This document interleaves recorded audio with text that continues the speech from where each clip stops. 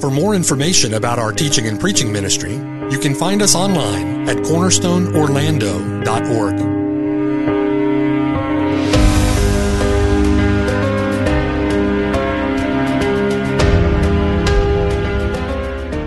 The following sermon has been brought to you by Cornerstone Orlando, making disciples for the glory of God.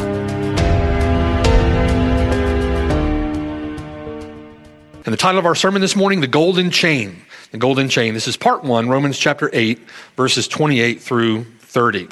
Now, once again, we're back in the 8th chapter of Paul's epistle to the church at Rome. And once again, back in this magnificent text that comprises verses 28 through 30. It's here over several weeks now that we've been considering together God's eternal purpose toward those whom he has justified through faith alone in his Son. God's eternal relationship, if you will, to believers. God's eternal purpose toward them. Our sovereign God, the one who works all things after the counsel of his own will, is actively at work through his providence, working all things together for our good. All things for the good of those who have been given a new heart by the Spirit, with transformed affections whereby we love God, and all things for the good of those he has effectually called to himself by a work of the Spirit, from spiritually dead in trespasses and sins to alive in Jesus Christ to God.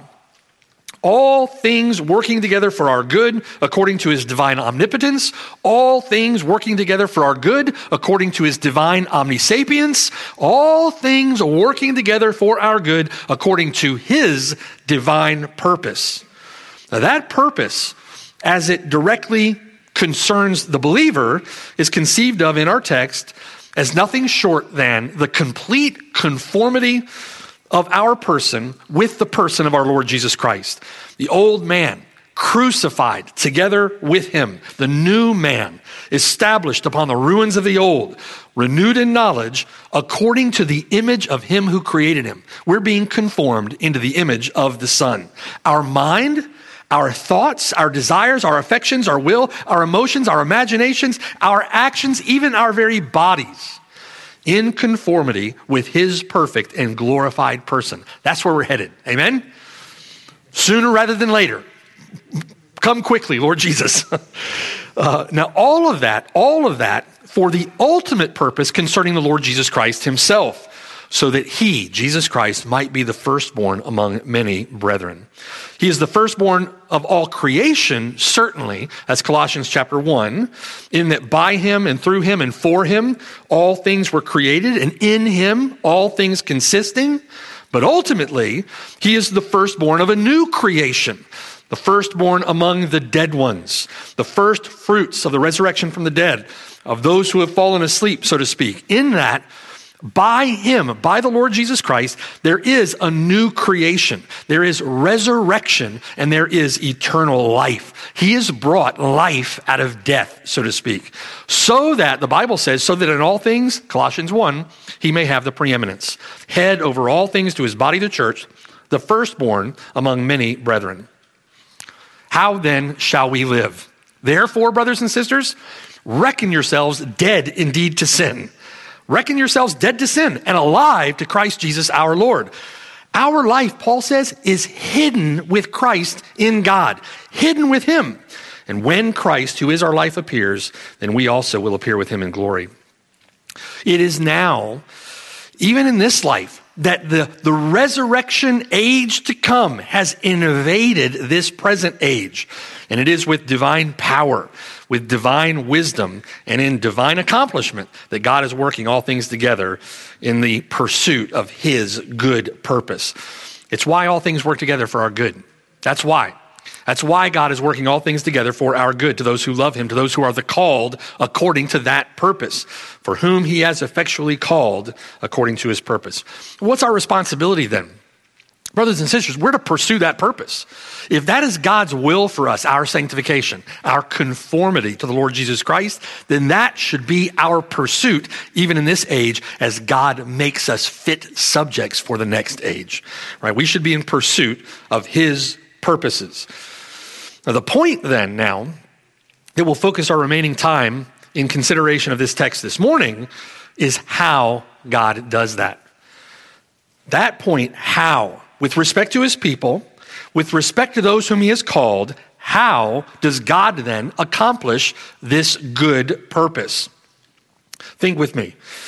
The path that leads from the decree of God in the eternal counsels of the Godhead, right? The path that leads from the counsels of the Godhead in eternity to the divine accomplishment of all that God has purposed through the person and work of his Son, that path, the path from decree to divine accomplishment, is described by a series of representative divine works in our text. It's not a comprehensive list of works, but a representative list of works. They begin in verse 29. Those whom he foreknew, he also predestined.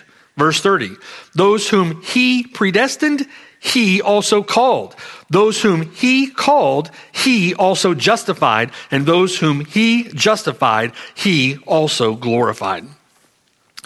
The first of the English Puritans, his name was William Perkins. William Perkins referred to this series of connected works as the golden chain. How does God accomplish his purpose of exalting his Son through the salvation of undeserving sinners? God does it through a golden chain of connected, sovereign acts of God. It all is a work of God. All of it begins with God and ends with God. It begins with his foreknowledge. It ends with the glorification of those whom he foreknew. A chain of linked or connected works of God, all secured through the finished work of our Lord Jesus Christ. Now, most professing Christians today, most professing Christians for a while, are not taught the Bible. They're not taught these things. There's a tendency among professing Christians today to think of salvation as a single monolithic act. How are you saved? I'm saved because I walked an aisle, I said a prayer. I took some sacrament, did some superstitious sacramental thing. Often it's boiled down to an act of man. I did it, right? I did it. I was saved when I said the prayer. I was saved when I meant it when I said the prayer. Or I was saved when I was baptized. Pick your poison. That's what it is. But in the book that we're studying in small groups now, John Murray's Redemption Accomplished and Applied, Murray describes the provision that God has made for our salvation as strikingly manifold. It is not a single monolithic act. It is strikingly manifold. It appears in the eternal counsel of God. It appears in the historic accomplishment of redemption by the work of Christ. It appears in the application of redemption continuously and progressively until it reaches its consummation in the liberty of the glory of the children of God. It comprises, Murray says, a series of acts and processes, each having its own distinct meaning, function, and purpose in the action and grace of God. When you stop to think about it, and I want to encourage us all to do that, when you meditate on it, it is astounding what it takes to save a sinner. Absolutely staggering. The work or activity of God through our Lord Jesus Christ to reconcile undeserving sinners to himself, such that God remains both just and the justifier of those who place faith alone in his Son alone. It is staggering what it takes to save a sinner. All secured through the work of the Son alone, all applied through the means of faith alone, so that it all terminates upon the glory of God alone. And behind it all, behind every act, behind every process, is the work of our sovereign God by his grace alone, where even the faith through which we are justified is a gift from him. Our salvation is a manifold wonder. A majestic display of divine omniscience, of divine omnisapience, of divine wisdom and divine power. Now, those acts, those processes are discernible in Scripture as following a distinctive order or discernible order. And we refer to this order by the Latin phrase ordo salutis. Ordo salutis, the order of salvation. Among the many acts that make up that ordo salutis, Paul again references 5 in our text: foreknowledge, predestination, calling, justification, and glorification. Foreknowledge, predestination. You see them there: calling, justification, and glorification. In contrast with repentance and faith, which are our acts, it's something that we do, that which we are called to do, these 5 representative acts in the Ordo Salutis are all acts of God. Now think with me. The order here is really important. We start there. The order is important. Paul is not being random. Paul is not just pulling theological terms out of the air and plopping them in whatever order he sees fit. Paul is not being random. There are significant implications associated with the order of this list. Now, with respect to the 5 acts of God listed here by Paul, notice in verse 28, the believers are called according to his purpose. Now, I want to prove order for us from the text. Believers are called according to his purpose. And what does that imply? It implies that believers are called according to his purpose. His purpose was established before they were called. Do you see? Clearly, his purpose established before believers are called. Because, verse 29, whom he foreknew, he predestined. Moreover, verse 30, whom he predestined, these predestined ones he also called. In other words, think with me now. God's purpose, from verse 28, consists of God's foreknowledge and God's predestination. And so God's foreknowledge and God's predestination come before calling. God calls them according to his purpose, okay? It forms the basis, if you will, on which believers are called. Now we know the first 2, foreknowledge and predestination, we're not going to take time to examine this in the text, but we know the first 2, foreknowledge and predestination, take place in eternity. There are many texts in the Bible which say that very thing. As Scripture often says, before the foundation of the world. I'm thinking in particular of Ephesians chapter 1. In him, he chose us before the foundation of the world. We were predestined before the foundation of the world, okay? The next 3, calling, justification, and glorification, each take place in time, with glorification necessarily last. Now notice then in the language of verse 30, literally in the Greek, notice verse 30, whom he predestined, these predestined ones, he also called, meaning that he did not call any who were not predestined. You see that from the text. Right, again, what are we doing? We're proving order. Whom he called, these, the called ones, these he also justified, meaning that he did not justify any who were not called, any who were not predestined. Okay? Now, why is this important? What are we proving? We're proving order, and biblical order helps us to avoid error. And error abounds on this text. Okay? For example, let me give you an example. There are those who believe in what is called eternal justification. Eternal justification, that God predestined those whom he justified, and so their justification is eternal. They were justified before the foundation of the world. Not if calling comes before justification, which it does from our text. Amen? Calling precedes justification, which precedes glorification. There's an order to God's work in time. Eternal justification is an error. Let me give you another example. We're justified through the means of faith. We're justified through the means of faith. If you've been working with us through the book of Romans, Paul has made that point abundantly clear, okay? Faith necessarily precedes justification, comes before it, because we're justified through or on the basis of faith in the finished person and work of our Lord Jesus Christ. So faith then is also the necessary response to God's call. God calls. How do we respond? We respond in faith if we're responding biblically. If we're responding the way that we should. If we're responding like a rational person would, we respond in faith. So faith then, think with me, would come between calling and justification in the Ordo Salutis. Calling, then faith, then justification. Well, Paul says that we're dead in trespasses and sins. That one who is dead in sin is incapable of faith. That's why John chapter 3 verse 3 says, unless he is born again, he cannot see the kingdom of heaven. Seeing the kingdom of heaven is certainly an act of faith.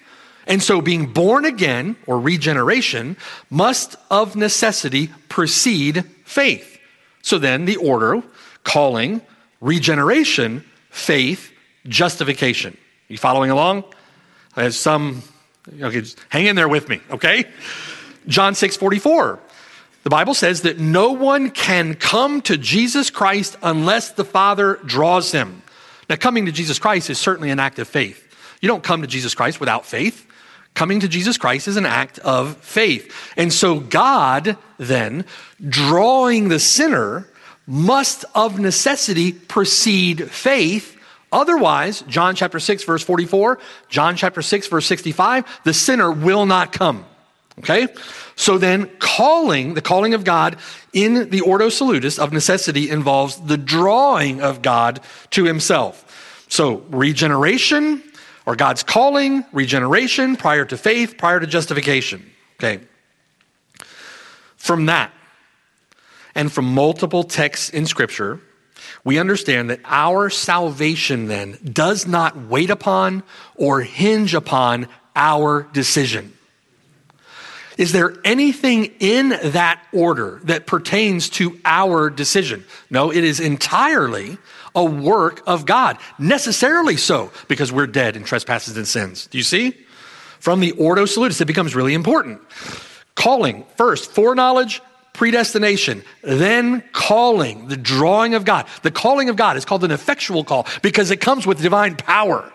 Right? The calling of God that draws the sinner to himself, giving them new birth, regeneration preceding faith, which precedes justification. Our justification precedes our glorification. The order becomes very important, and I encourage you to meditate on that and commit it to your heart and mind as you think through those things. Our salvation does not wait upon or hinge upon our decision, but rather our decision in faith is made possible only by a sovereign work of God. Our faith made possible only by a sovereign work of God. If we're all dead in sin, why is it that you have responded when others have not?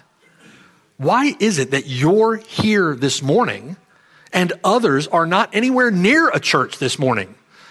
Not even retaining God in their knowledge this morning, nor were they thankful, right? Romans chapter 1. Why is it? Who has made you to differ from others? Are you seriously going to put your thumbs under your overall strategy? It's because I'm more righteous than those other sinners. Is that what you're going to say? It was all me. I was the one. No, it's all of grace, all of God, not of works, lest anyone should boast. Amen.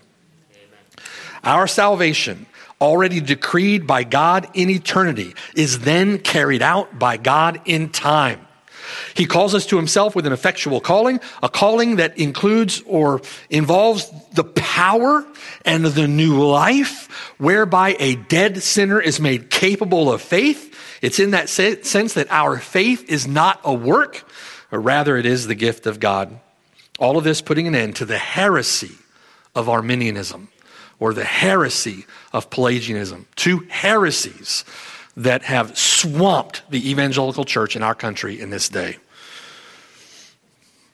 Puts an end to any thought of human contribution, establishing the biblical fact that our salvation is all of grace. And listen, if it is all of grace, this is Paul's argument in Romans chapter 4. If it is all of God's grace according to his word, it forms an inevitable, inexorable, unbreakable chain founded in the faithfulness of God upon the work of our Lord Jesus Christ, applied by the Spirit. And therefore, Romans chapter 4, verse 16, it is sure, it is certain to all the seed of Abraham, whose seed you are, if you put your faith and trust in Jesus Christ. If it's all of grace, then it is certain, and you can take it to the bank. Amen. Now the first of these, now that we've considered the order, the first of these saving acts of God, the source, if you will, from which all others flow, the seed out of which all the others grow, is God's foreknowledge. Verse 29, for whom he foreknew, he also predestined. Now what does it mean that God foreknew those whom he would predestine, call, justify, and glorify? In other words, what does it mean that God foreknew those whom he would save? He foreknows them. What does that mean? The word in its most basic sense refers to knowing beforehand, right? And at once, like the Arminian bursts in the door. Aha, see, I told you that was the case. God simply looks down the corridor of time. He knows the future, so he knows what's going to happen, and he elects based upon what he knows will happen in the future. No, that's not what the Bible teaches, okay?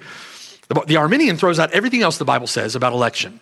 The Arminian throws out everything else the Bible says about God's sovereign decrees or unconditional election, and he says God simply knows the future. He looks down the corridor of time. He knows beforehand what will happen. So then election is not God's decreed will. God's election is simply God's choice of those that he knows would eventually choose him. You see? That's not God's determined plan or purpose. Is that what Paul means here by the use of this word, foreknowledge? Is foreknowledge simply referring to a prior knowledge of future events? No. And let's look at that together. Is it true that God foresees faith? Absolutely it is. God foresees all things which come to pass. But as we've already seen, where does that faith originate? It originates with God himself. He is the author and the finisher of it. And we're right back to the foundation of God's decree. God himself having decreed faith in that person. Verse 29.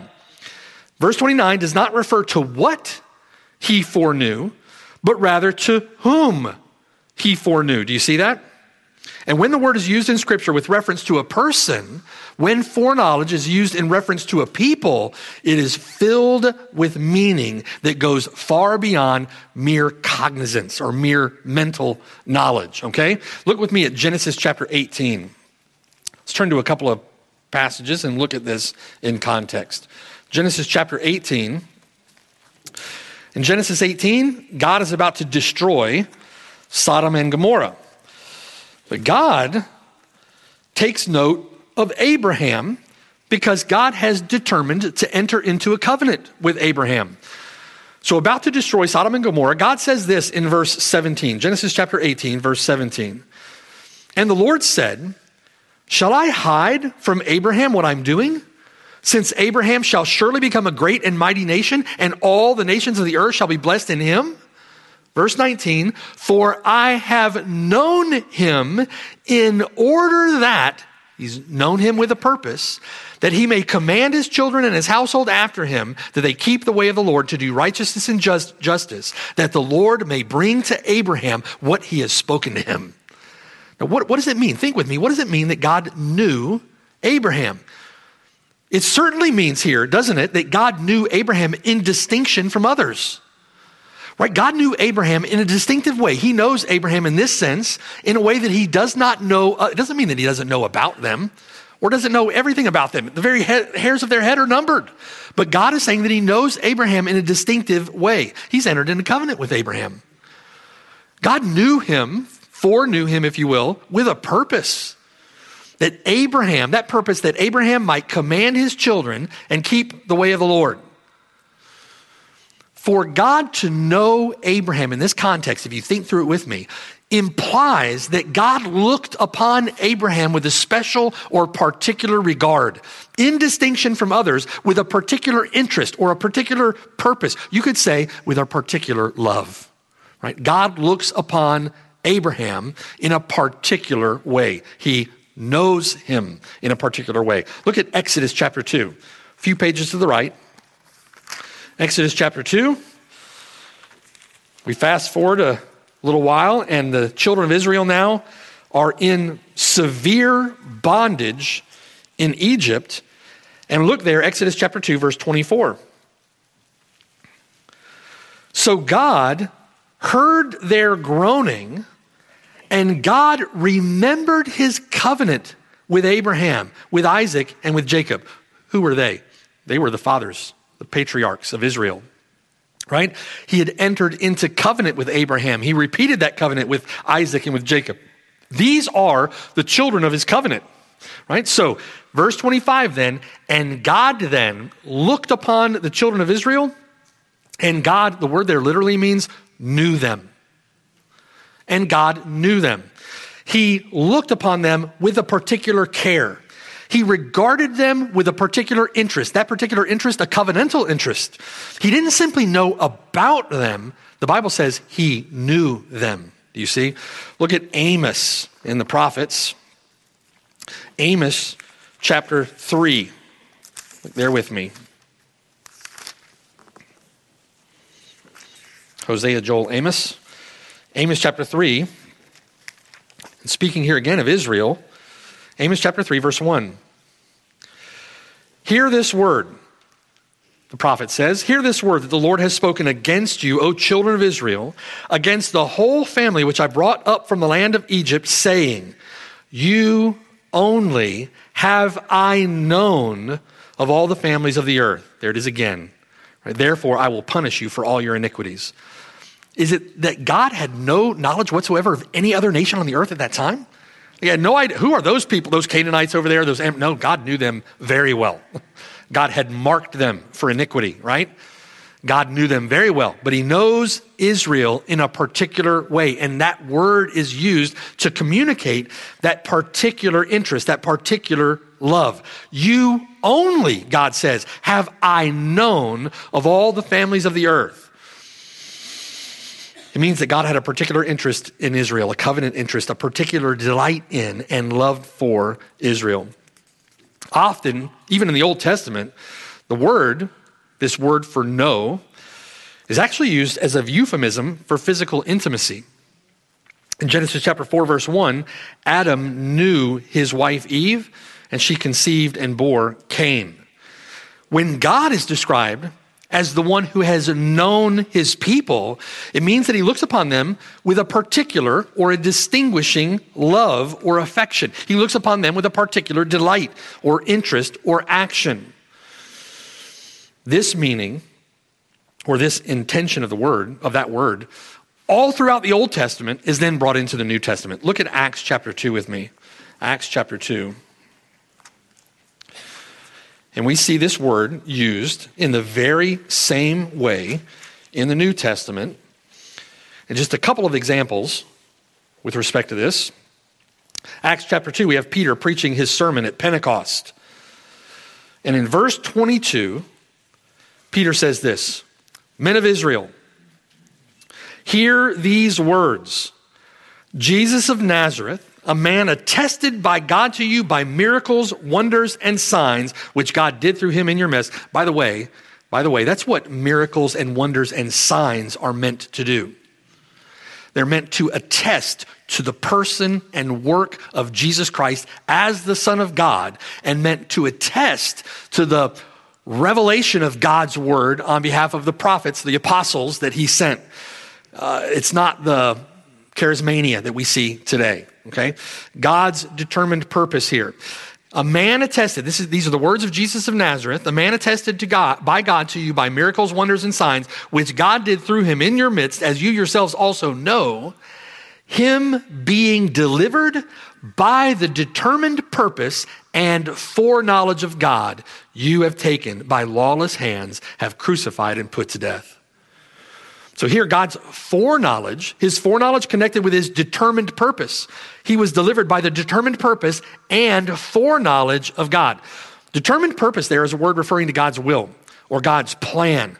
Foreknowledge, for you guys studying Greek, an instrumental dative, or it's a dative of means, and it refers to the determined means by which that action was taken, came about, by which it was taken. In other words, God planned it, it was by his determined purpose, and God foreordained it, it was according to his foreknowledge. Make sense? In Acts chapter 4, if you go over a couple of pages, in Acts chapter 4, verse 23, these lawless men did what God's will foreknew or foreordained would be done. What God's plan foreordained would be done, they did. Look with me at Romans chapter 11. One last place here. Romans chapter 11. I look forward to getting this text with you. It's going to be so helpful in so many ways. Romans chapter 11, verse 1. Verse 1. I say then, has God cast away his people? Speaking of the children of Israel. Paul says, certainly not. For I also am an Israelite, of the seed of Abraham, of the tribe of Benjamin. God has not cast away his people whom he foreknew. Same word. He's not cast them away because he has determined a particular interest in them as his people. Do you see? He determined beforehand to know them in a way that he did not know any other nation or any other people on the planet. Then Paul continues, verse 2. Or do you not know what the scripture says of Elijah, how he pleads with God against Israel, saying, Lord, they have killed your prophets, torn down your altars, and I alone am left, and they seek my life. But what does the divine response say to him in verse 4? I have reserved for myself 7,000 men who have not bowed the knee to Baal. Even so then, at this present time, there is a remnant according to the election of grace. According to the decisions of men? No. According to their foreseen faith? No. According to God's own decree. According to God's gracious election. His foreknowledge connected to, attached to his sovereign election. Paul's point in Romans 11, we'll get there soon.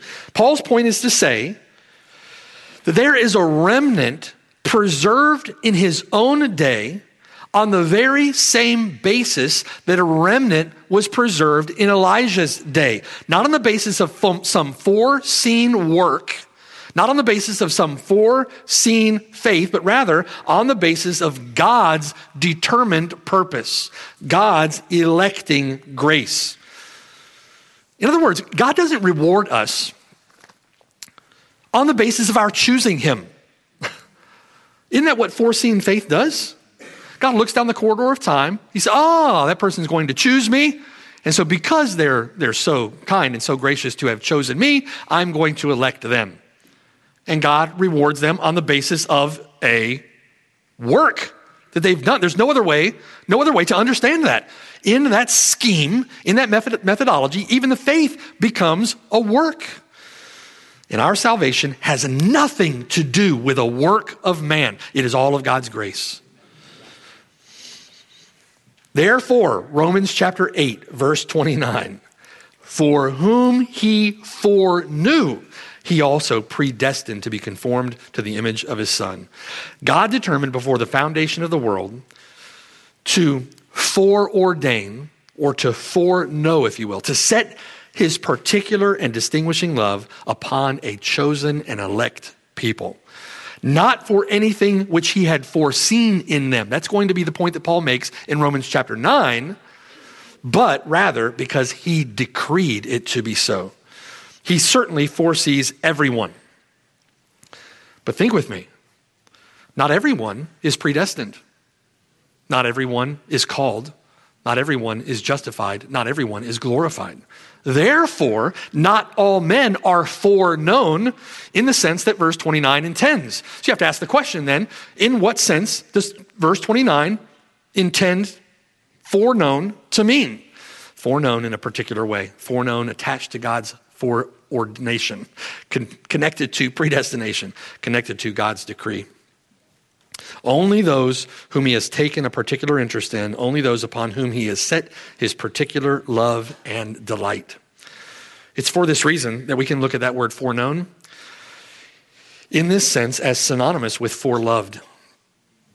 And many often do consider it that way.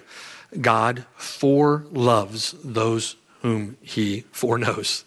He foreloves those who are his own by decree. This understanding is the one that is most consistent with the rest of the text too, isn't it? It's God who actively predestines. It is God who actively calls. It is God who actively justifies. It is God who actively glorifies. It is not God who passively foresees then some act of faith on the part of man in the future. To passively foresee doesn't fit with the determination of God that we see in the rest of the text. God is sovereign. Let that sink in. Right, as we consider God's unconditional election of sinners to salvation.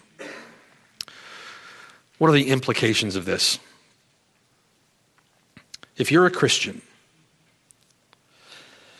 if you have turned from sin to put your faith and trust in the Lord Jesus Christ, It is for the ultimate reason that God, in eternity, before the planets were formed, determined to set his love upon you. That's what that means. And that's almost unfathomable to guilty, undeserving sinners. He chose you because you were so lovable? No. You're so good looking? No. Heavens no. For no foreseen goodness in you. That's going to be the point of Romans chapter 9. For nothing that you've done, for nothing that you haven't done, not for anything that you will do or won't do, but simply according to the good pleasure of his own will. Isn't that humbling? I remember as a very young Christian, I think the Lord had just saved me, and my head was a tangled mess. I'm reading the Bible voraciously, trying to understand these things, and I'm having difficulty. I'm wrestling through the text of Scripture. And I remember coming to the conclusion, it was like a light bulb went off, that this issue of election that I'd begin to hear about and began to see, I now saw all over the Bible, and all of a sudden, it just dawned on me, this is what the Bible teaches. This is what the Bible teaches. And almost the very next thought that popped into my head was, well, if that's true, then how do I know that God has elected me? How do I know that God has determined to set his love upon me? What a crushing thought in the beginning, right? All of a sudden, it takes salvation. It forces me to release my grip on all of the things that I might do to somehow earn favor with God, or that I could do. Lord, I've gone to church. Lord, I walked that aisle. I said the prayer. I meant it when I did it the 1,000th time I said it, right? All those things, right? All those things that I would grasp to. And it was like the Lord just, releasing my grip on those things, humbling me to the point where I had no other recourse, no other option but to look to the Lord Jesus Christ in faith. And Lord, I have no other hope but you. My hope is in you alone. My trust is in you alone. And so I commend myself to you alone. I can do no other. And Lord, save me, right? Just forces the sinner to look beyond themselves to God who saves. Ephesians chapter 1, verse 4. Just as he chose us in Jesus Christ before the foundation of the world, so that we should be holy and without blame before him. It's like saying that he predestined us to be conformed into the image of his Son. Similar statement, right? In love, having predestined us to adoption as sons by Jesus Christ to himself, according to the good pleasure of his own will. And all of that, verse 6, to the praise of the glory of his grace, that grace by which he made us accepted in the beloved. All a work of God's grace, amen? That love is not in response to anything you've done. That love is not in response to anything about you. The source of that love cannot be found within you. That love originates within God alone. That love only finds its source in the sovereign, unconditional, electing grace of God. And think about it. This is going to be Paul's point. Think about it. If God has been for you from before the foundation of the world, working all things together for your ultimate good, then who could ever possibly stand against you? Right? No one and no thing. Now listen to me for a second now. The opposite is also true. In Matthew chapter 7, the Bible says that there are many who will say to him in that day, Lord, Lord. They'll profess their own righteousness. Look at all these things that we've done. And the Lord will say to them, depart from me, I never what? I never knew you. Does that mean he doesn't know anything about them? No, he knows everything about them. He is the Lord, the God who searches the heart. He knows everything about them. And he says to them, I never knew you. Depart from me, you workers of iniquity. Depart from me into that place prepared for the devil and his angels, where there is weeping and gnashing of teeth. It's a pretense to their eternal damnation. Do you see? I never knew you. Knew how? I've never known you in a particular saving way. I've never known you with that particular love. I've never known you. And it's said to those who have not repented and believed in the gospel. This is where the mystery is, in the space, if you will, between God's sovereignty and man's responsibility. We are charged. You are charged with repenting and believing in the gospel. If you do not turn from your sin, if you do not place your faith and trust in the Lord Jesus Christ alone for your salvation, then God will say to you on that day, I never knew you. And the angels will gather them up like wood to be burned in the fire. Turn from your sin, amen? Put your faith and trust in Jesus Christ. Peter says, doesn't he? Make your calling and election sure. How do you do that? Pursue faith in the Lord Jesus Christ.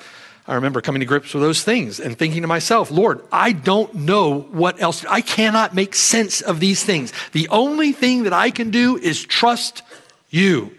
And I want to encourage you today, if you've never turned from your sin to trust him, do that now. Do not delay. It's just absurd, irrational rebellion to delay turning to Jesus Christ in faith. Make your calling and election sure. Do you want to know that you're one of those that God has foreknown from before the foundation of the world? Then turn from your sin and put your faith in Jesus Christ. By that, you'll make your calling and election sure. Trust him. Will not the Lord of all the earth do right? Amen, he will. And he'll do right toward you. He has promised in his word and he is faithful. Turn from your sin and trust Christ. Pray with me. Father in heaven, Lord, we praise you and thank you for the gospel. Thank you for the provision that you've made for our sin through the person and work of our Lord Jesus Christ. I thank you, Lord, that it has nothing to do with us. If it depended upon us in any way, we would certainly be doomed. Those who are dead in trespasses and sins apart from the life that you alone bring. So thank you, Lord, for our salvation. It is all a work of your grace. And we know, Lord, that because it is all a work of your grace, it is sure to all the seed of Abraham. And we thank you for that. I pray, Lord, for those here who are not converted, Lord, please open their blind eyes, unstop their deaf ears, and call them, draw them, drag them to yourself, God, by your grace.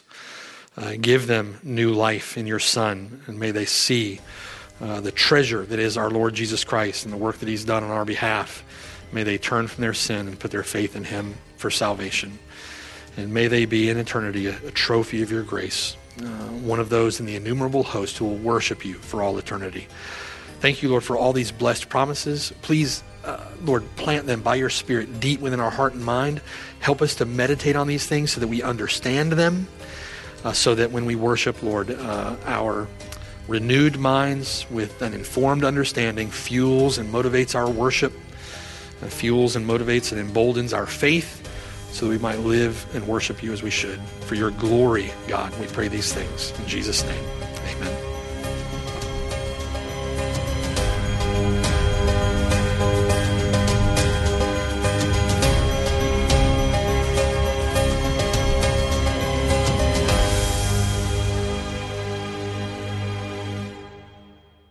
Hello, and thanks for listening. My name is Mark Brashear, and I have the blessed privilege of serving with the saints at Cornerstone Church near Orlando, Florida. We're so grateful that you've connected with us through the sermon that you've just heard. For more information, visit us at cornerstoneorlando.org. Or better yet, come and see us on the Lord's Day at 3370 Snow Hill Road in Oviedo, Florida. We're just east of Orlando and about 15 minutes from the campus at UCF. It would be a joy to have you worship with us.